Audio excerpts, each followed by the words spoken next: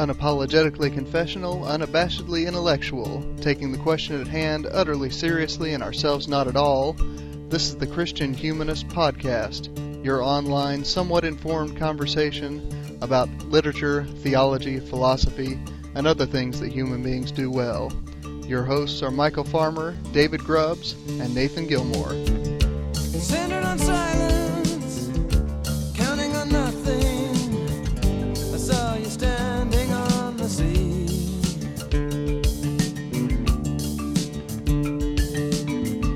And everything was dark except for... Welcome all to the Christian Humanist Podcast. This is David Grubbs, your host this week. With me this week, like last week, like the week before that, like many weeks before that, is Michael Farmer, who is in Florida. How are things in Florida, Michael? Warmer than they are in Georgia, anyway. Yeah, we had a little bit of a winter storm. And how was that up in North Georgia there, Nathan? Oh, you were here too, weren't you? Don't you teach on Tuesdays? Yeah, but I don't know what it looks like today. Oh, okay. I mean, I drove through Athens, so about the same. Okay. So no accumulation, just a bunch of scary big flakes yesterday. Beautiful backwoods, Franklin Springs, Georgia. Yeah. You know, Nathan, I used to work at that Sleep Inn right on the interstate there in Franklin. I guess that's in Livonia. Yeah, I was going to say, I know the place you're talking about because I head out there when I need to pick someone up at the airport. But right next yeah, I know the place. Right next to the strip club. I don't know that place. I would hope not. They may not be there anymore. Okay. Let's see. Update from last week. Have we had? Have we had any reader feedback? We had one message from Andrew Renz this morning on my post as a follow-up to the Brian McLaren interview. Okay. I'll talk about that a little bit probably in next week's episode because I haven't had a chance to really read and process it yet. Okay. Also, just to let our listeners know, our blog is up and we do post regularly. Nathan has his lectionary for Monday, in which he makes some jabs at us Calvinists. At least that's the part I remember because it stung. Only this week. And then very late last night, I did my my Anglo-Saxon saint thing, and Nathan, you're on again today with a follow-up to your, follow-up to the McLaren book review.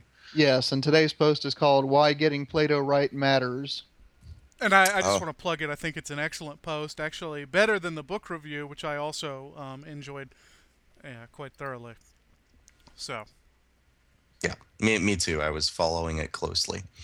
All right, I guess we can get to today's topic. Inspired by literary hell, I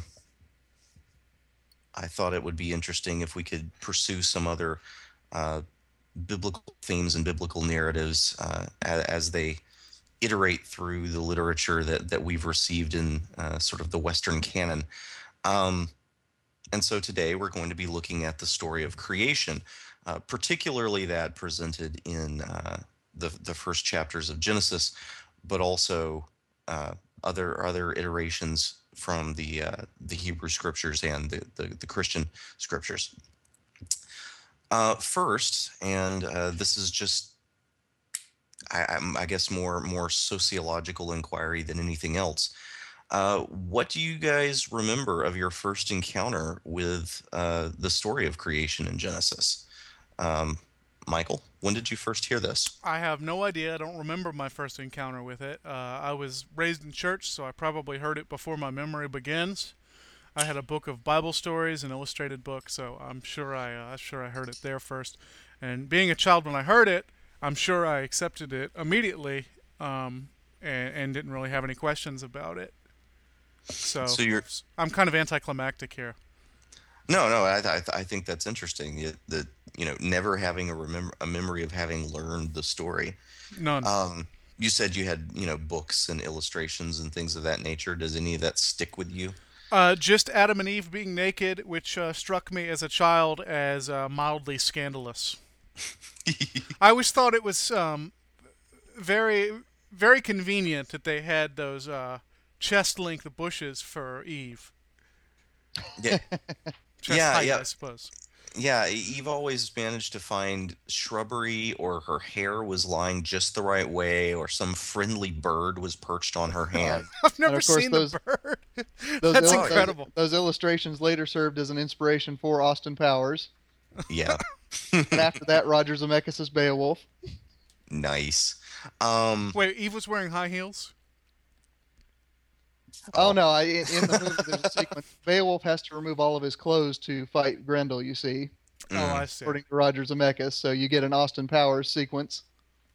That's hilarious. No problem showing Angelina Jolie naked, but when it comes to a man, that would be obscene. Oh, well, she's a monster. That's different. I That and see. she has scales covering them. I see. Boy, we're back on. And any week Anyway. is a good week to slam Roger Zemeckis, I think. He can, yeah, he's big enough to take it, I think. Plus, I'm pretty sure he's never going to hear this. Yeah.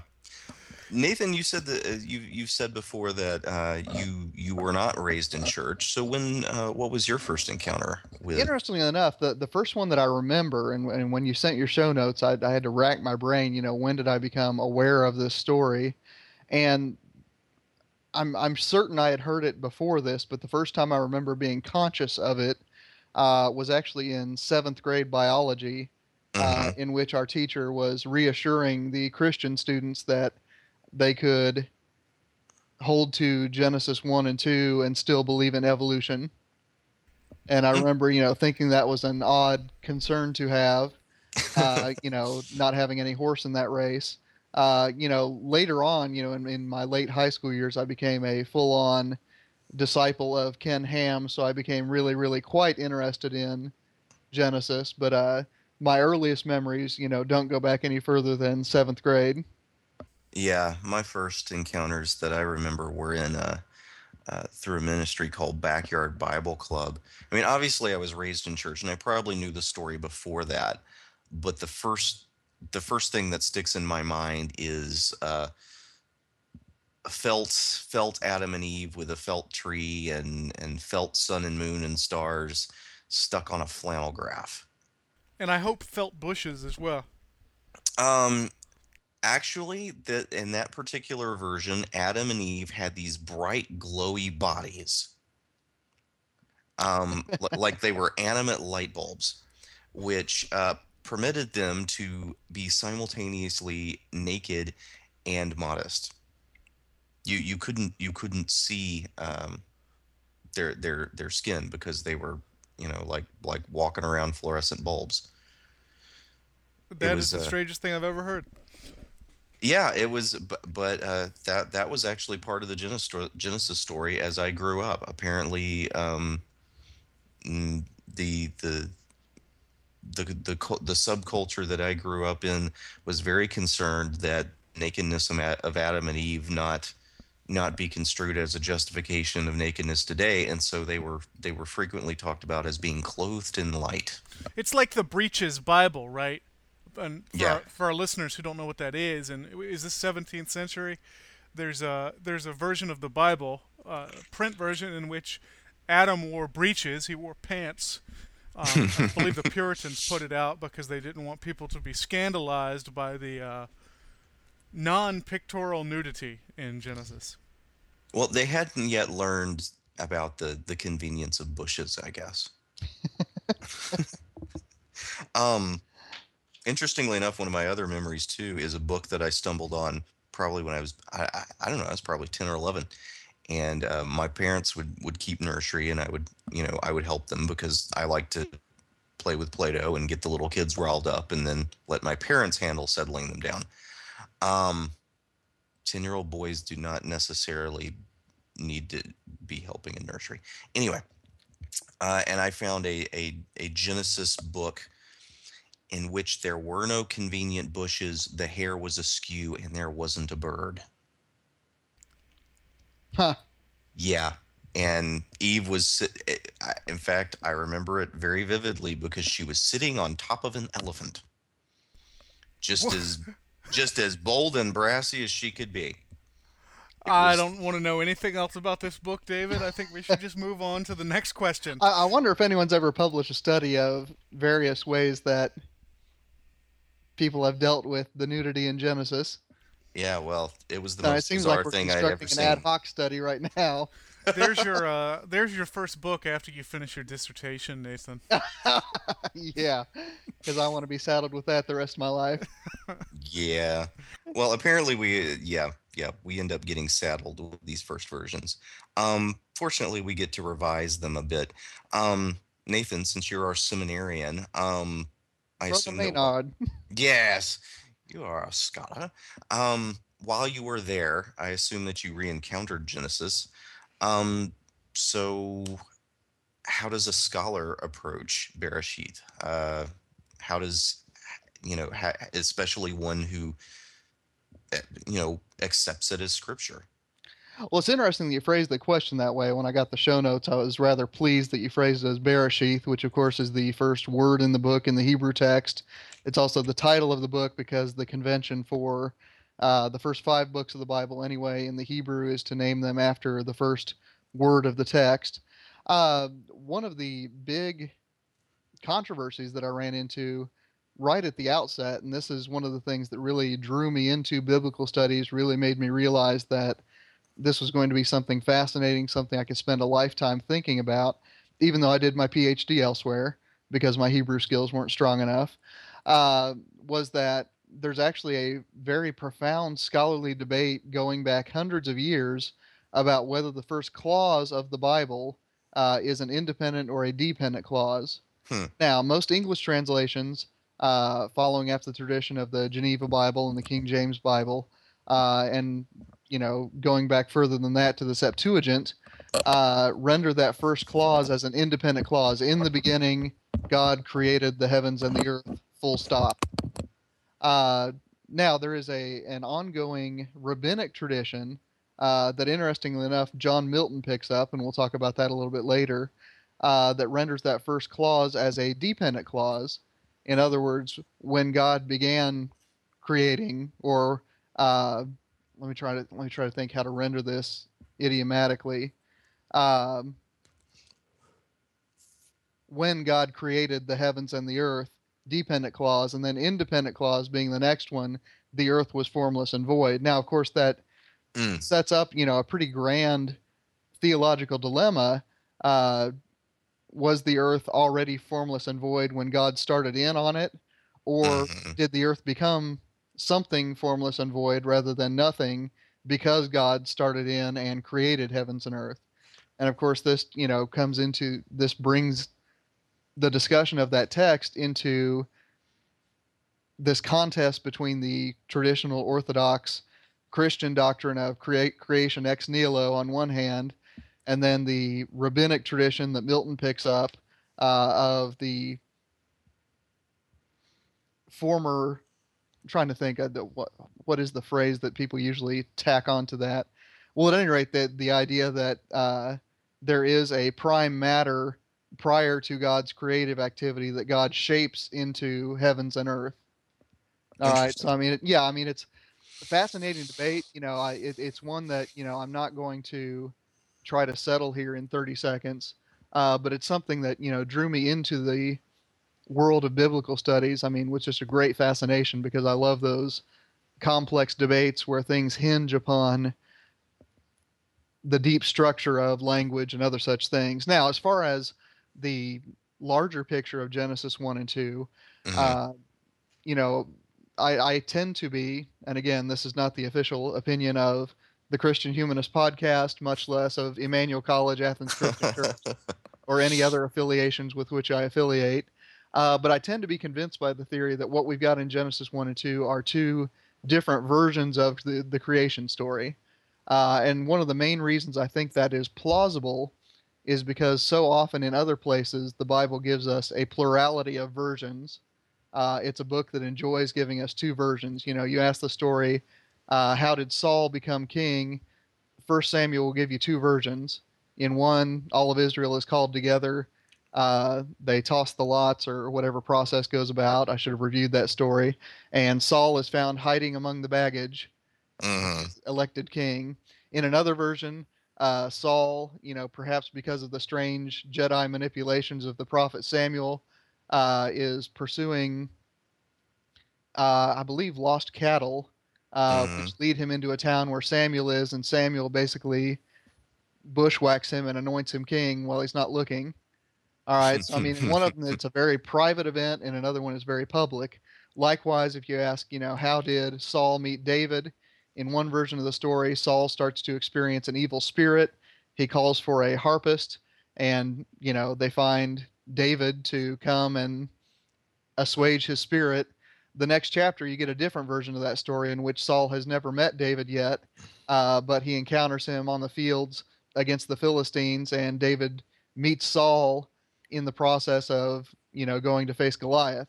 All right, so I think that, and then of course, I mean, that's to say nothing of the fact that you got First Samuel's version of David versus First Chronicles version of David. You've got four gospels in the New Testament giving you four versions of Jesus.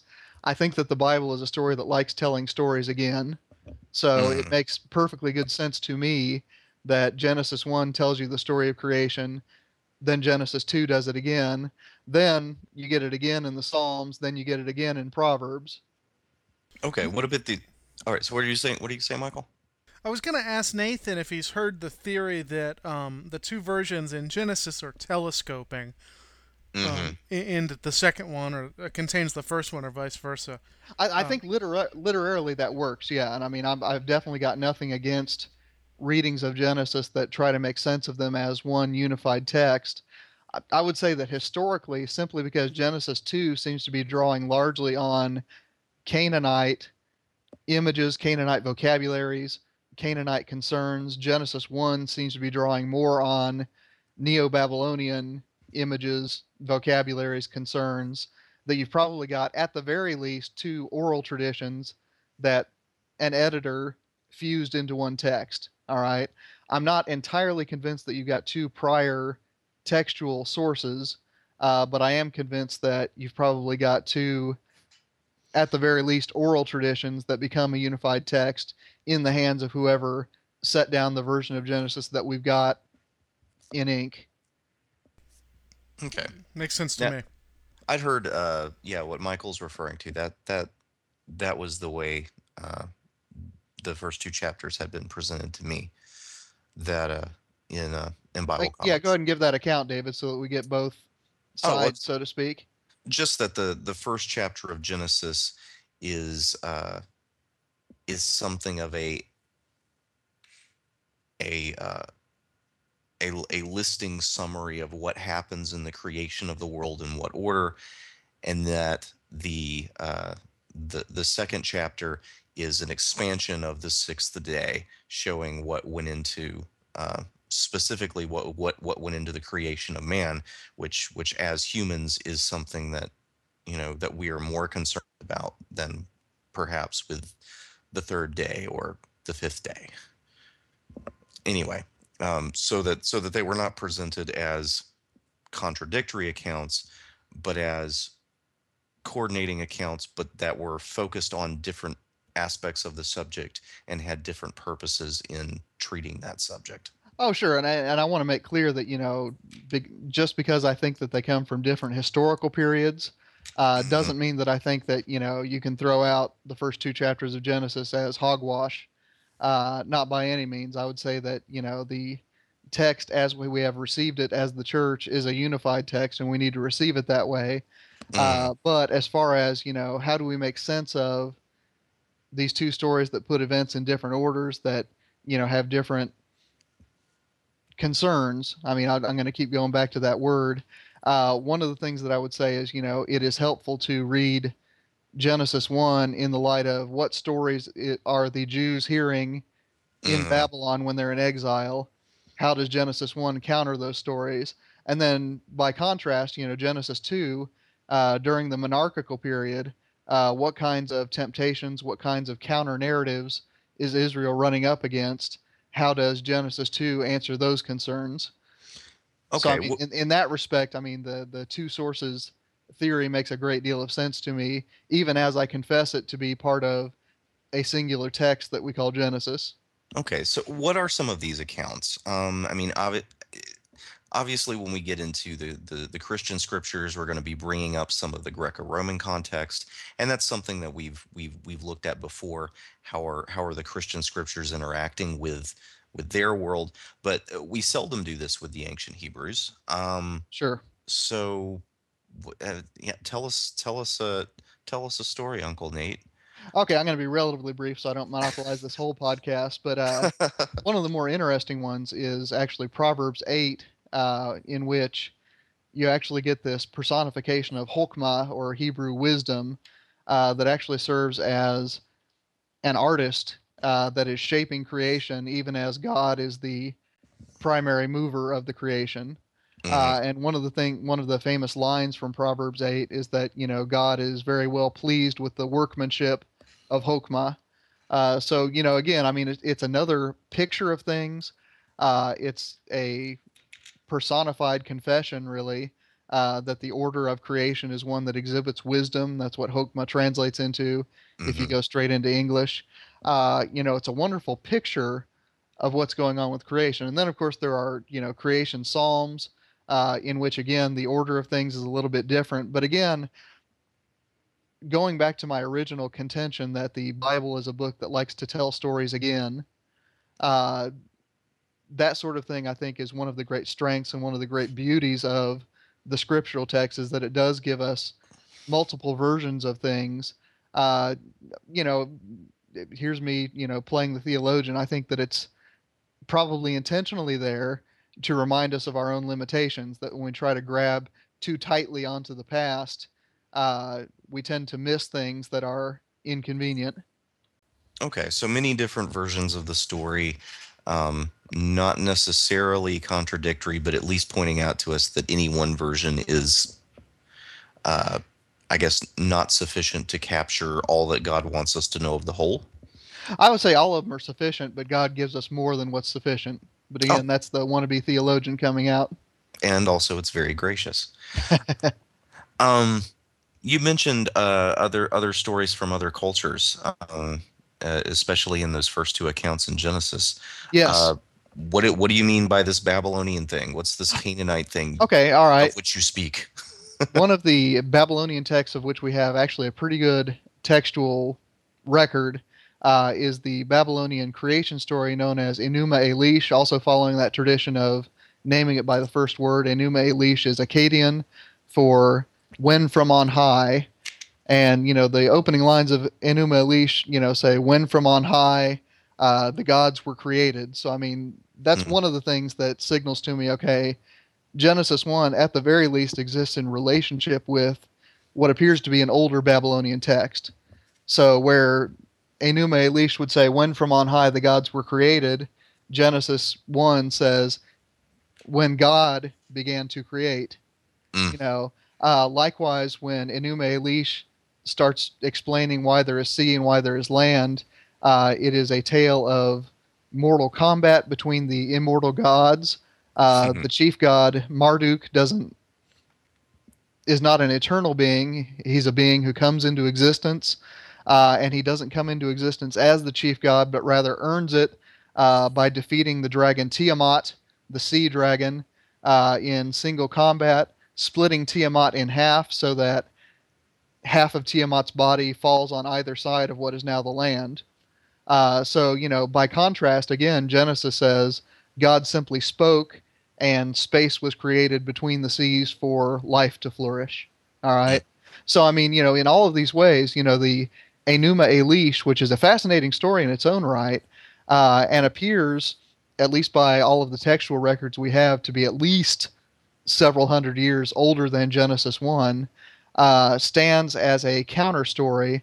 And I think it is interesting and fruitful to imagine Genesis 1 as the Jews in Babylonian exile saying, well, you've got some of the vocabulary right. It involves the separation of the sea from the land, it involves separation of the firmament from the seas below, it involves a great flood. But here's where you're getting it wrong. the gods weren't created, God created everything. Mm. And moreover, the sea is not some sort of malevolent goddess who wanted to destroy everything. The sea was simply something that God created and then separated because it's better for life to live that way. So, Genesis 1 is an inherently harmonious, peaceful story in contrast to the raging combat that characterizes Enuma Elish.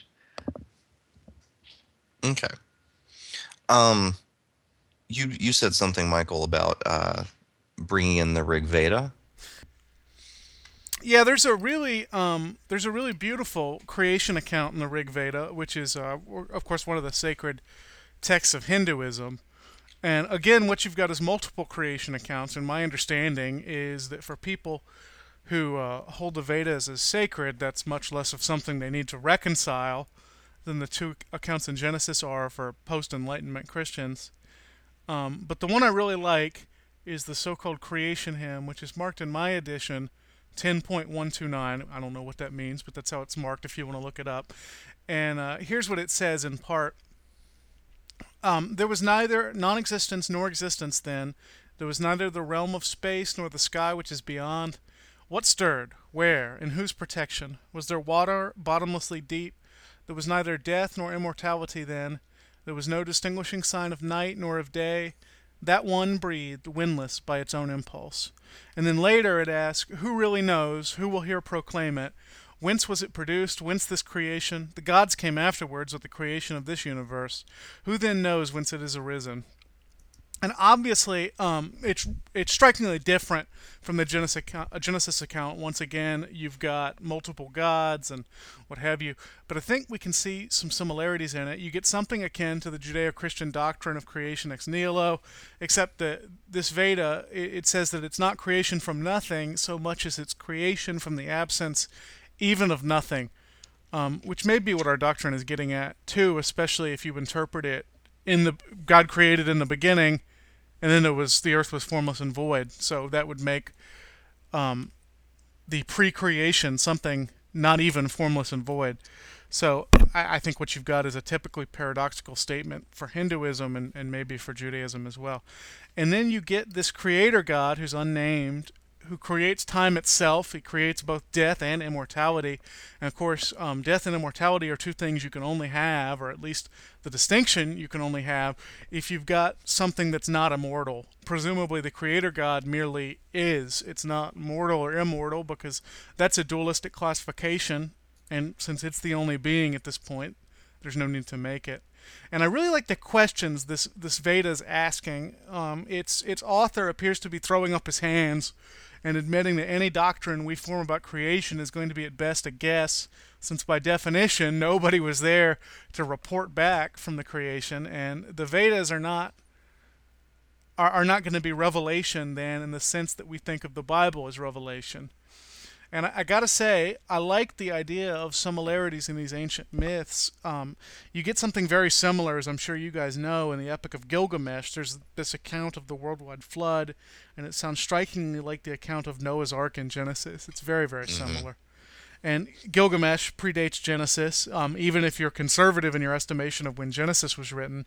And so there's kind of two ways, I think, to look at that. Number one, you've got the author of Genesis borrowing heavily from the Babylonian myths, which I don't think is ridiculous for reasons Nathan's pointed out. But number two, you've got a real event that actually happened, and it's only hazily remembered and passed down through this oral tradition, and so some details get changed for different cultures. And as Christians, I suppose we have to believe the Bible is the accurate one, or the most accurate one. But that explanation would explain why these same stories show up in similar forms in most ancient cultures, why the Veda account of creation is so similar to the Jewish and Babylonian accounts, even though I don't think the Veda would have made it that far west. Probably not. There are references to Indian gymnosophists in Roman historians and the Church Fathers, but I don't know that they would have encountered Hebrews, particularly during the Babylonian captivity. But I mean, I think you're right, Michael. It's very interesting the way that these things compare, and it certainly, I remember being very threatened the first time I was exposed to the notion of other creation stories in the ancient Hebrews contexts. But I think we can say that it's not simply that the Hebrews took other people's stories, um, but as you've said, Nathan, that we can see Genesis as conscious of other stories, perhaps giving a nod to where the Hebrews felt those stories got it right, but also responding back to them. Obviously, of course, there's something else that has changed in the Genesis story as it comes down to us, and that's that's Christianity. We're not just working with you know Bereshith. We're not just working with the Psalms or the Proverbs. We're also working with well our New Testament, our gospel writers, our epistles. Um, so what changes to this Genesis? What changes happen to the Genesis story in the Christian scriptures? Um, Michael? Well, I think the biggest adaptation of the Genesis story pretty obviously comes in the first chapter of John, where the apostle seems to posit Christ as the agent of creation with God and coterminous with God when all things were created. So if we take the Spirit of God hovering on the deep in Genesis to be what Christians would later call the Holy Spirit, or the Holy Ghost, in that case, we've got all three members of the Trinity there in the original account. So, as a Christian, I don't see a conflict in the two accounts. The New Testament account is merely adding to the original, not changing it so much. But I'm certain a Jewish scholar would see things differently. But fortunately, our show is the Jewish humanist, and I'm sure Nathan can tell us much more about this question than I can, though. So, let's hear it, Nathan. All right. Well, I mean, what? One of the things, it's not only borrowing from Genesis 1, but John 1 is also, I think, invoking that Proverbs 8 account that I made Hmm. reference to earlier, putting the Logos, who becomes flesh, in the role of Hokmah, or wisdom, as Proverbs 8 puts it. And again, I think that, John is, whether that hymn is prior to John's composing the Gospel of John as we know it, or whether it was composed as a preface to that particular text. Either way, you've got some fairly sophisticated Christian thinking about, how does the Proverbs 8 account, the Genesis 1 account, and the Christ event, how do those three things come together? And moreover, can we responsibly use some of the philosophical vocabulary that's coming into Palestine from mainly Alexandria, but, of course, it didn't get to Alexandria until Alexander got there, and Alexander didn't become Alexander until he had studied under Aristotle. So what happens when these Greek philosophical vocabularies come into contact with our own biblical traditions? And I think that John 1, for all of those reasons, is a wonderful, wonderful combination of those things. Perhaps even inspired David. Um, but I would also say that other things. Paul frequently mentions Jesus as the or is it Paul or is it? I think it is Paul who calls Jesus the first fruit of creation. I should have looked that up. That's Mm. Paul, yeah. That is Yeah. Paul, all right. Yeah. And then you get Matthew referring to Jesus as the wisdom of God. Mhm. So again, I mean, there seems to be a fairly widespread awareness and attempt in the New Testament to bring those accounts of creation into conversation with each other. Yeah. Paul also says that Christ has become to us the wisdom of God. Yes, indeed, indeed. Um, yeah. That there's that that these writers in the New Testament, these gospel writers, epistle writers, are examining the Hebrew scriptures in light of uh, God made flesh and trying to figure out how does this work um, with the scriptures we already accept to be showing us God as He really is, and which were accepted by God in flesh Himself, who said, "Hey, see this book? It's about me." Um, so yeah, trying to figure out how all of that works together, but not just working, as you said, not just working with the Hebrew texts. I mean, there were other creation accounts prevalent in the Greco-Roman world. Um, Michael, you said that you were going to review the Timaeus. I'm going to try. The Timaeus is difficult to review, to put it succinctly.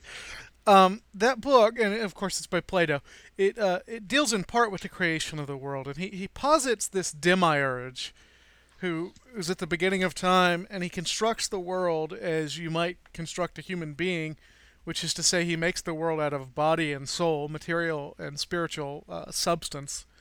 And really, you've got two kinds of what Plato calls difference, and two kinds of what he calls sameness, and two kinds of what he calls being. Hmm. He mixes the two parts of each together, and voila, there's the world's soul. So then he goes through what sounds like this incredibly complicated series of mathematical manipulations, and he makes two intersecting circles, and each one of them is spinning in a different direction. And the two circles are sameness and difference. Then he splits the circle of difference into six circles, so now we've actually got seven circles, and they're all moving in different directions and at different speeds. So then he attaches the world's soul to the world's body, and really I think what's happening is that the soul is covering the body, it's enveloping it. And the idea is when you've got a material object in the world, it's touching one or more of these circles of difference. And when you've got an Hmm. intellectual object, which of course Plato privileges, that intellectual object is touching the circle of sameness. It's all very confusing and very abstract. And I notice a few things about this account as opposed to the Genesis and other Old Testament accounts of creation. Number one, instead of a personal God, we have this demiurge. And instead of merely speaking things into existence, he has to craft them painstakingly. We also don't get an account of the creation of humanity. But the biggest difference, I think, is that Plato's version of the creation of the world is pretty clearly a metaphor. I don't think you could read it literally. Whereas Hmm. it's conceivable on a purely literary basis, I'm not talking about science here, it's conceivable that you could read Genesis as literal truth in a way that you just can't with the Timaeus. It's very clearly a metaphor. Well, let's see. So we've got this notion of a demiurge in Plato. Um, how would that have been something that's cycled down that the Gospels would have been reacting to? Hmm. I hadn't really thought about that angle. I mean, I think that Plato's ideas, even if not his texts as we have received them, are certainly in the atmosphere when the New Testament writers do their thing. Hmm. So I think it's conceivable that, John might have gone into, or, whatever community crafted that hymn at the beginning of John. Again, I don't want to take a strong dogmatic stand either way about when the moment of composition of that hymn is. But that hymn could be reacting and saying, all right, you've got it right that, there is a crafting wise agent going on here, but this agent is actually identical with God. The Word was Hmm. with God and the Word was God. So, I mean, I think you could make that argument historically. The Gospel of John is not by any means my own specialty within biblical studies, so I'm afraid I'm a bit out of my depth here. Okay. Where does he get his logos language? Oh, goodness, David. Speaking of out of my depth, there are theories ranging all the way from people who dig into the rabbinic writings, who Mhm. are commenting on Proverbs 8 and speculating that Mimra, which is, an Aramaic version of davar in Hebrew, which is the word, uh, ends up being, the source for John 1. So Mhm. some people want to make it a very Chaldean Aramaic influence book. Other people want to run to the Stoics and say that their doctrine of a logos, a rationality that pervades the universe, is the main source here. Other folks still want to make it an original midrashic commentary on Exodus 3, where, it is the word of God who comes to Moses to tell him the name of God. So, Okay. I mean, that is a whole mess of controversy. Once again, I am aware of the controversy. I haven't done near enough scholarly work to have a position in that controversy. Uh, Not being aware of the controversy, I'd always just assumed it was the Stoics and primarily Philo's taking of them and sort of, uh, well, at least my understanding of it was sort of taking the Stoic notion of a logos, and then personifying it and treating it as a kind of sub-creator.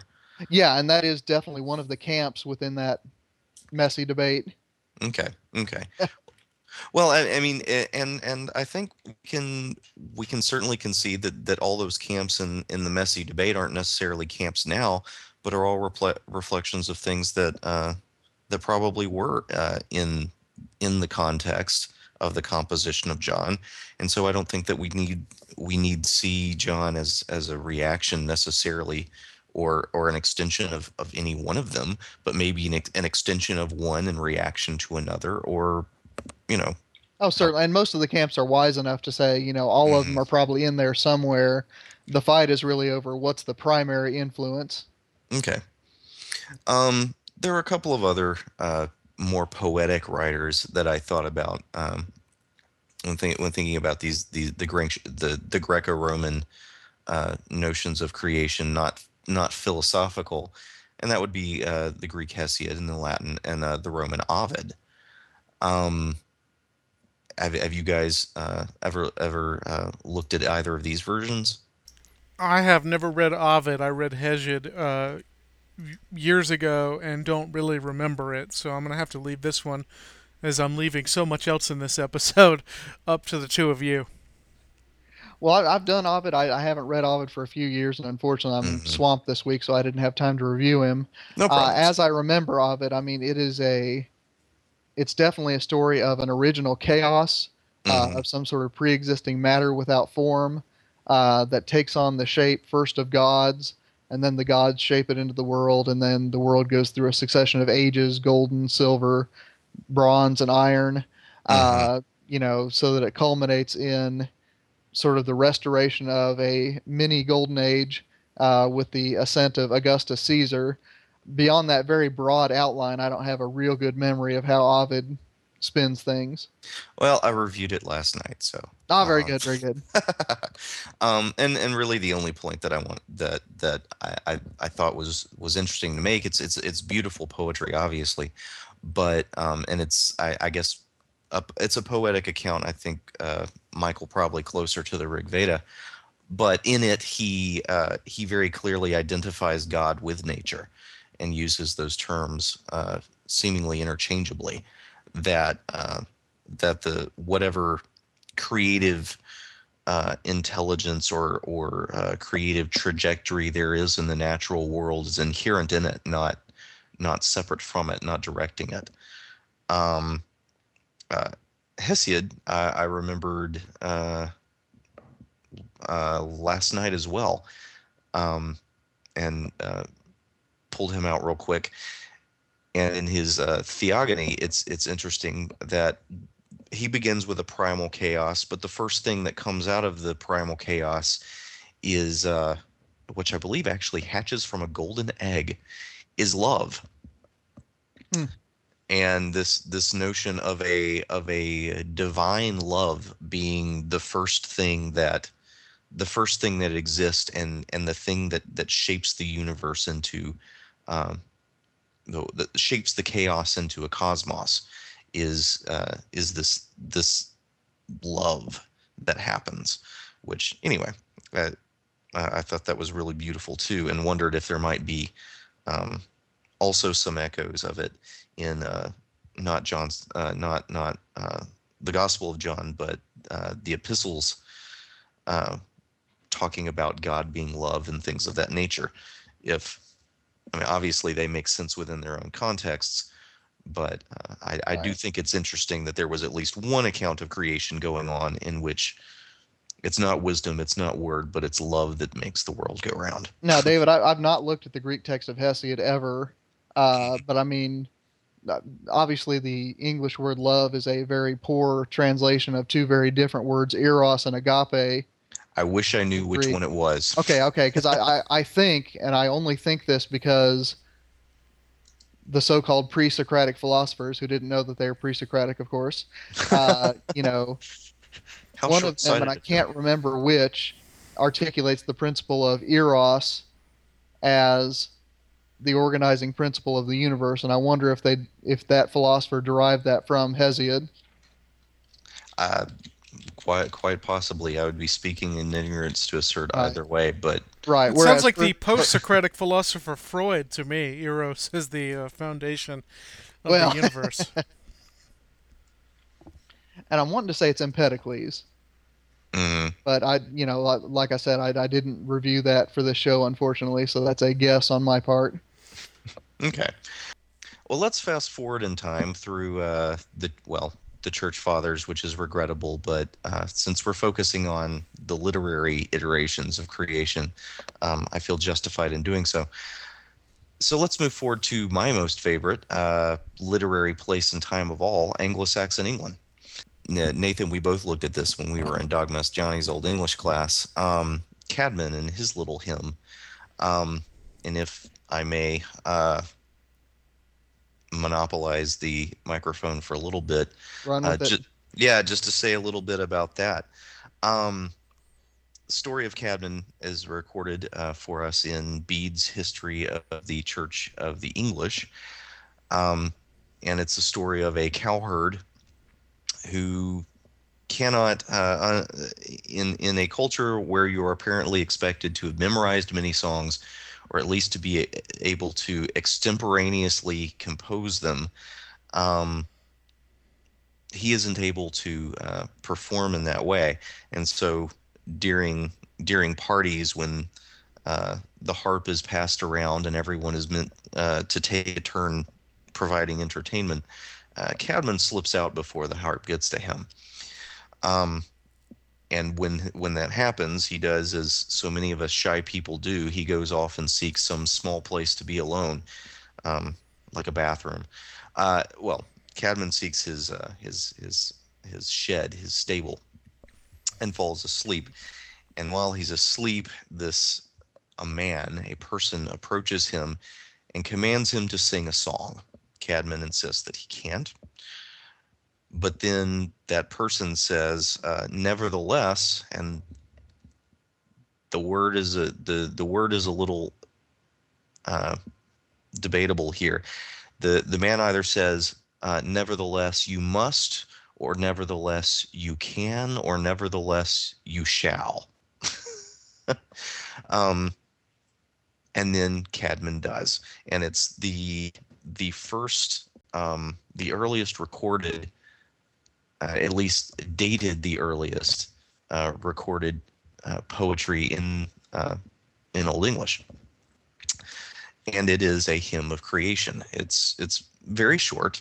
Um, it's a thumbnail sketch, but the interesting thing that to me that I think was relevant is when he describes God eternal establishing every wonder, and the holy creator fashioning heaven as a roof for the sons of men, and then he adorned the middle earth below, the world for men.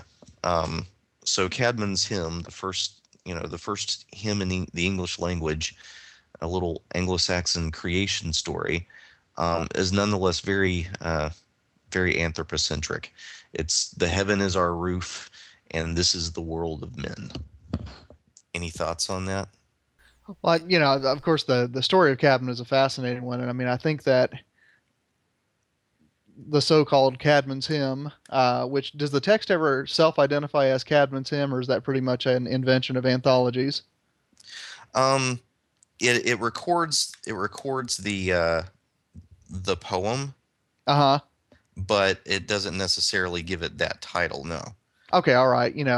I think that, it is certainly worthy of any good anthology of early English literature. Uh, if nothing else, even if you dispute some of the historical stuff, because it is such a supreme example of the way that Old English compounds words. I Hmm. mean, some of those epithets for God, I mean, are just wonderful, wonderful ideas. They're compound words that you can just sit on and meditate on them, and they really do inform your own prayers. Hmm. So I mean, I think that it has merit on its own as a poem. I think, frankly, that a lot of people overplay the, oh, this is the first English poetry. Uh, Well, to the obviously it's detriment. not. Well, no. I mean, to the detriment of the wonder of the text itself. Hmm. Yeah, it's interesting. I, I think one of the reasons why it is assumed the prominence that that it has is that it's a Genesis story to which, um, sort of people who are romantically inclined in looking at English language at English literature. It's a hymn about creation that we look to for the origins of what we study. Uh huh. I don't know if that's entirely fair. I mean, clearly embedded within the Caedmon, within Caedmon's story is the notion that there were other songs and poems. This is just the earliest one that we have recorded. Right. So, um, it's half accident, but I don't think entirely accident, because this is the first poem that Bede wants us to know about. Bede does not share uh, heroic stories of you know old pagan kings fighting dragons, or swamp trolls. Bede tells us about the first time that, at least what he's representing, is the first time the Old English language is turned to the glory of God, not the old gods and heroes. Right. Um, and with our nod to Caedmon, let's fast forward again. Uh, Obviously there are other iterations of the Genesis story in the Anglo-Saxon corpus. Also, they show up in the Middle English period, especially in mystery plays. There are many of the beginnings of the mystery play cycles in York and Chester had a series of little plays of that were parts of the creation story, including the fall of Lucifer. But let's skip to Nathan. Nathan's favorite, Paradise Lost. Yes. How does Milton get the world made? Well, that because I ate up so much time waxing eloquent about the Hebrew Bible earlier, and by the way, I did a master's in Hebrew Bible before I turned to English literature. That's why I have so much to say and enjoy any opportunity to talk about it. But Milton, of course, is the subject of probably what's going to turn out to be about half of my dissertation. Uh, Paradise Lost, people often think about this poem as sort of this very dour, very depressing poem. It's understandable. It is about the fall of man. But Book 7 of Paradise Lost is just a wonderful, luxurious creation story. And I mean, I won't even try to paraphrase it because I want all of our listeners to go out, uh, run a Google search for Paradise Lost, scroll down to Book 7, and just soak it in because it's wonderful, wonderful poetry. I'll say a couple things about it right now. First of all, Milton, of course, is writing in the wake of what history would later call the first scientific revolution. Hmm. So, I mean, all of a sudden you've got very strong disputes about the position of the Earth and the Sun, very strong disputes about the nature of biological life. You've got all of these things that are running through the intellectual life of the world. And Milton is very, very careful, and I think it's notable that he's careful not to back either horse too strongly. And in fact, the angel Raphael talking to Adam, when Adam asks him, "All right, so it looks like the sun could be revolving around the earth, or it looks like the earth could be revolving around the sun. Which is it?" And Raphael's response is, and I'm paraphrasing here because I want you all to go read Paradise Lost Book 7. His response is, don't be concerned so much about yes and no questions like that. Simply appreciate that the sun, like yourself, is a creation of the sovereign God. And I think that on one level, if you didn't like Milton, you could chalk that up as a cop out that he was hedging his bets. Since I am a great lover of Milton, I tend to read that as Milton being a poet rather than an astronomer. Now I think that, and Well, I want to kick it over to Michael. I mean, I think that going forward from Milton, I mean, and I mean, in those years between Milton and Darwin, where we don't talk a lot about creation, I think that one of the interesting moments, um, and I can't think of the name of the text, Michael, but it's in a Benjamin Franklin text that relates an exchange of creation stories between Indians and Englishmen. But in my mind, that sort of represents what happens to the creation story in the Enlightenment, because basically the Englishmen, tell their Genesis story with the talking snake and the apple and the whole 9 yards. And then the Indians come back with their creation story, I believe, involving ants of some sort. And then the Englishmen say, well, that's not true. How in the world can you bring that to us? And the Indians say, well, how rude of you not to listen to our story when we listen to yours. Michael, do you remember this text at all? Or No, I don't, but it makes sense. I mean, the Enlightenment starts to see all accounts like that as equally ridiculous, right? They get much more interested in rationalism and science as the only route towards what's real. And, frankly, the 18th century isn't a great time for imaginative writing in general, even though you've got the rise of the novel, etc. And it really wasn't a great time for imaginative writing in a theological vein. And before our readers or listeners rather write in and tell me about this or that imaginative writer in the 18th century, obviously there are exceptions to such a blanket statement. But I think if you compare the 18th to the 17th and 19th centuries, you're going to agree with me that the Enlightenment has a relative scarcity of good fiction and poetry. Is this a controversial statement? Well, I don't know about good scarcity of good fiction, but certainly a scarcity of fiction that's concerned with imagining something different other than the most accurate depictions of life in the world as we know it. I mean, which is interesting. You're saying this to a someone who does 20th century American literature, because what strikes me about 18th century fiction is how ridiculously unrealistic it is. But that's a topic for a different day. I did want to say that it's not like when you get to the Romantics, who are of course all about the imagination. It's not like when you get to them you're going to get a whole lot of creation stories either, though. And I think the reason for that is that they're more interested typically in individual encounters with nature than with stories about the first causes of it all, because that would be something much more universal. And also, I think, and again, I'm generalizing, and I'm not a specialist in romantic literature, but I think what you're going to get is a group of people who are much more interested in the present moment than in the past. For example, you've got Emerson in, I think it's his essay Experience, saying, and I didn't look this up beforehand, so I'm paraphrasing, you get this God who delights in pulling a screen of purest sky down in front of you and another one behind you. And so this is all you have is the present. And so when that's your outlook, you're not going to talk too much about the beginning of the world, right? And then once you get to the 20th century, you're talking about a post-Darwin world that's mostly moved beyond what people probably saw as simplistic readings of science and history. So it sounds to me, and again, our readers can, our listeners, I don't know why I keep calling you readers, our listeners can write in and tell me if I've got this all wrong, but it sounds like Milton is going to be the last of the great accounts of creation in fiction.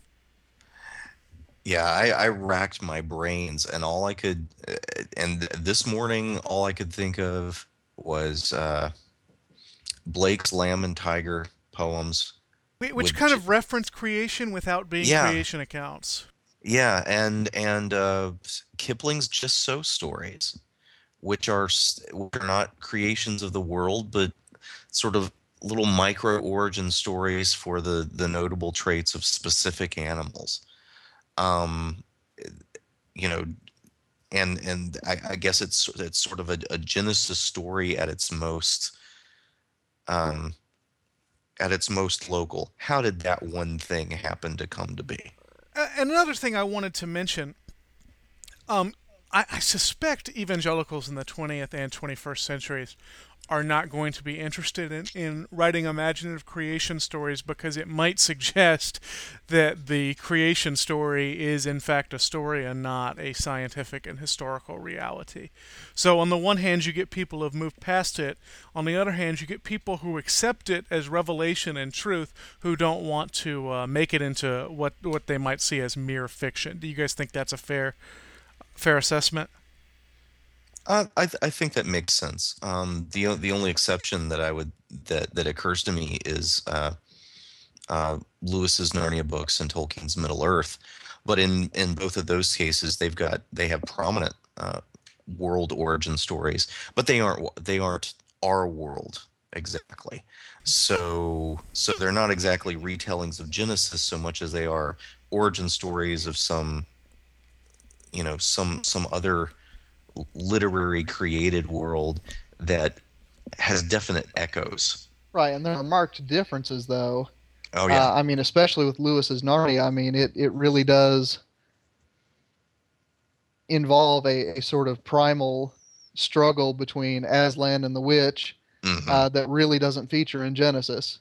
You right. know, the fact that the lamppost lands in Narnia, and, I'm going to try to avoid being the spoiler here, has to do with a moment of cosmic conflict at the beginning of Narnia in a way that nothing in Genesis will admit of that cosmic conflict. Mm.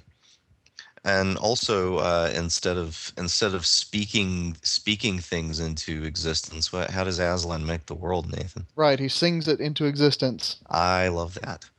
Um, but also the really interesting instead of him sort of singing things and they kind of like pop into being, um, the animals kind of crawl out of the earth. Right. Um, yeah, it's a really interesting meditation on I think different origin stories from different eras. And you can see the same thing in Tolkien's Silmarillion. I think, like you said, Nathan, about Milton, I think Tolkien is kind of uh, hedging his bets and trying to come up with an origin story that's satisfying for people who accept or have been exposed to many different kinds of origin. Hmm. There is a God, so it's a monotheistic universe, but it's a God who has this array of sub powers around him, with whom he to whom he uh, commits some of the responsibility of creation. He composes this vast piece of music, and these angelic beings or demigods, whichever you prefer, because Tolkien describes them as kind of half one, half the other. They sing this piece of music, they perform it for him, and every aspect of creation is reflected in the composition, and each member of the choir of creation feels a great attachment with the part that he or she sang. Right. And I think that's interesting, David, what you note about the hedging bets. I hmm think that is really the mark of the modern creation story. I mean, starting, hmm I think with Milton, I mean, there might be antecedents. I'd be glad to read about them from from our listeners. Uh, but I think starting with Milton, going on through Franklin and Lewis and Tolkien, because we are in a sort of post-critical scientific age, we have this sense that at any moment someone could come up with the next theory that I guess will supplant or will supersede the story that we've got right now. So there is that hmm hesitancy in the modern creation story that just wasn't there in the classical or the medieval account. Yeah, yeah, I think you're right, and well, and also, and this is a question that was on my mind when I got up this morning. Uh, I mean, what are the purposes of an origin story? What is an origin story supposed to do?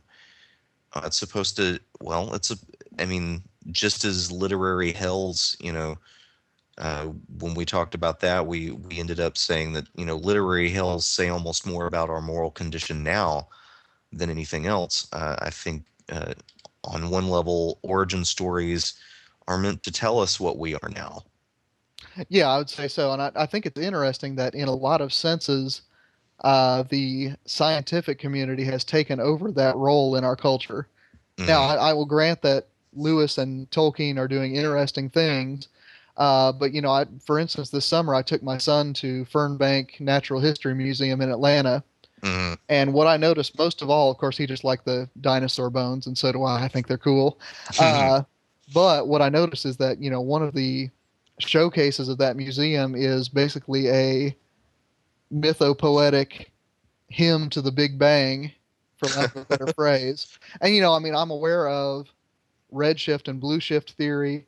I'm aware of the mathematics and the science behind how we get to this picture of things called Big Bang.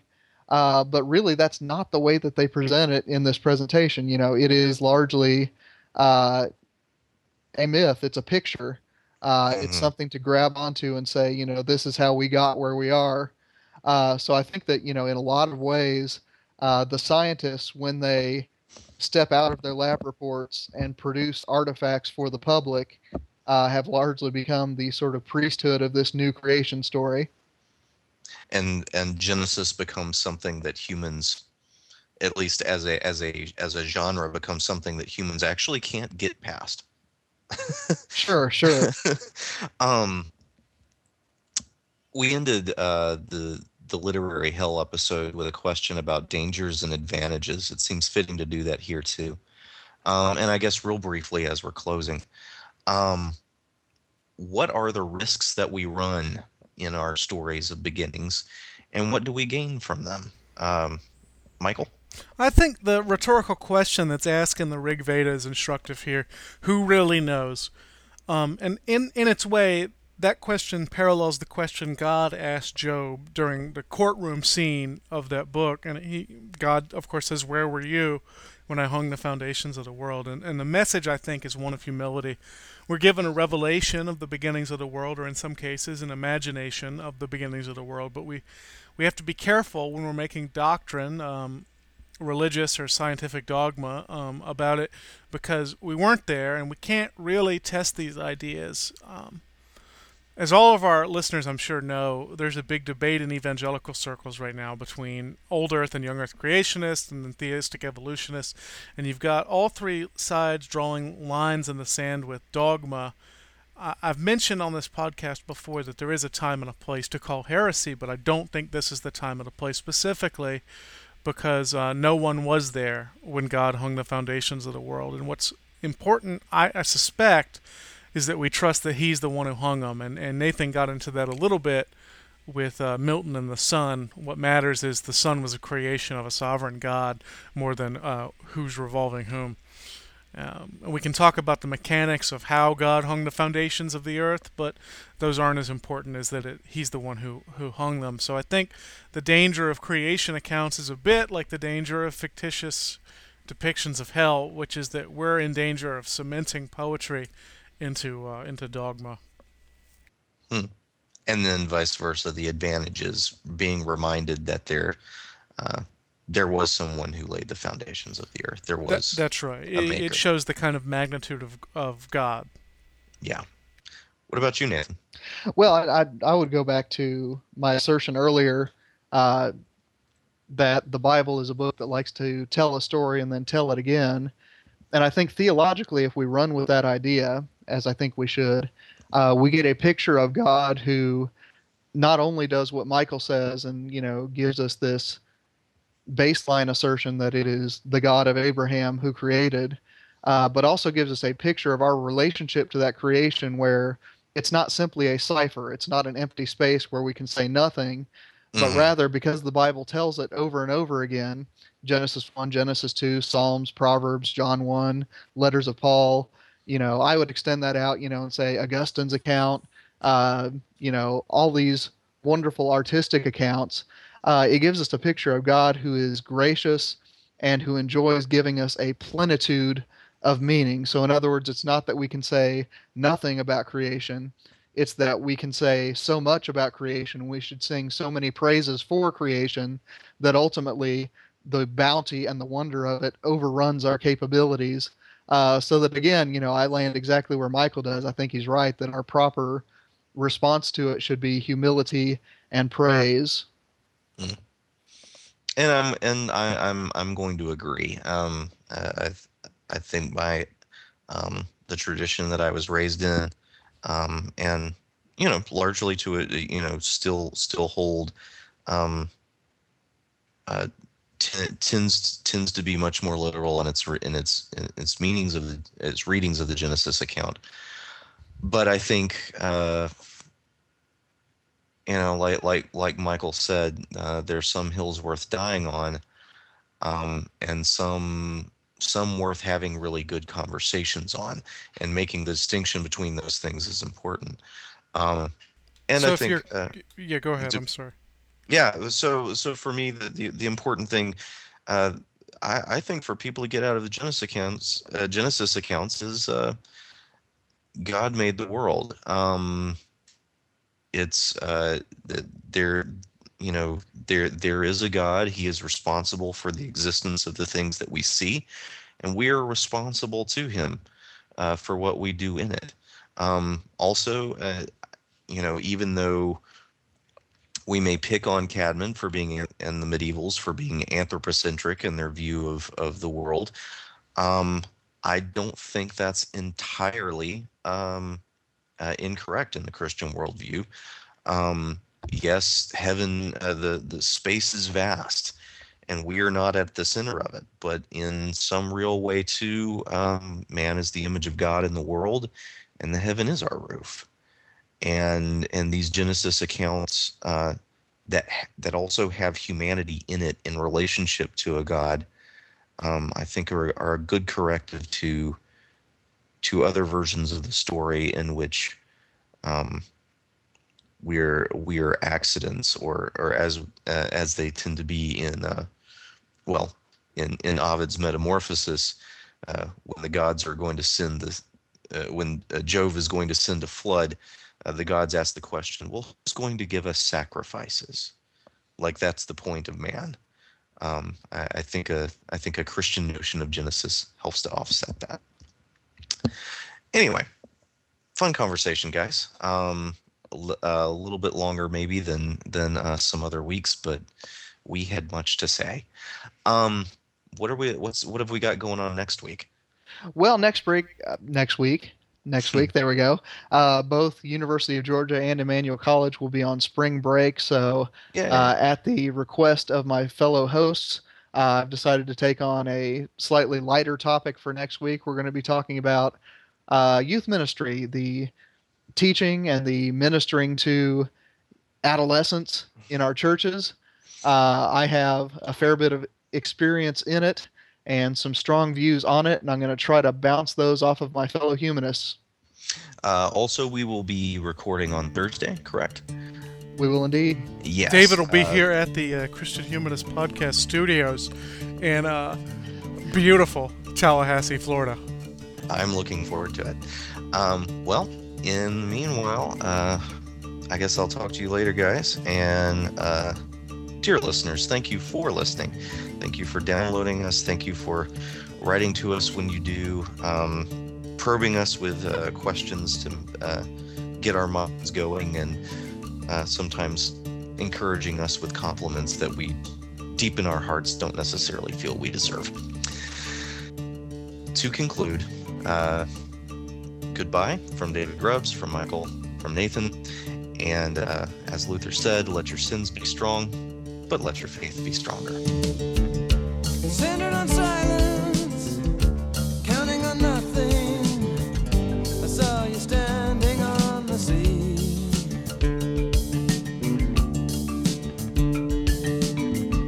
And everything was dark except for sparks the wind struck from your hair.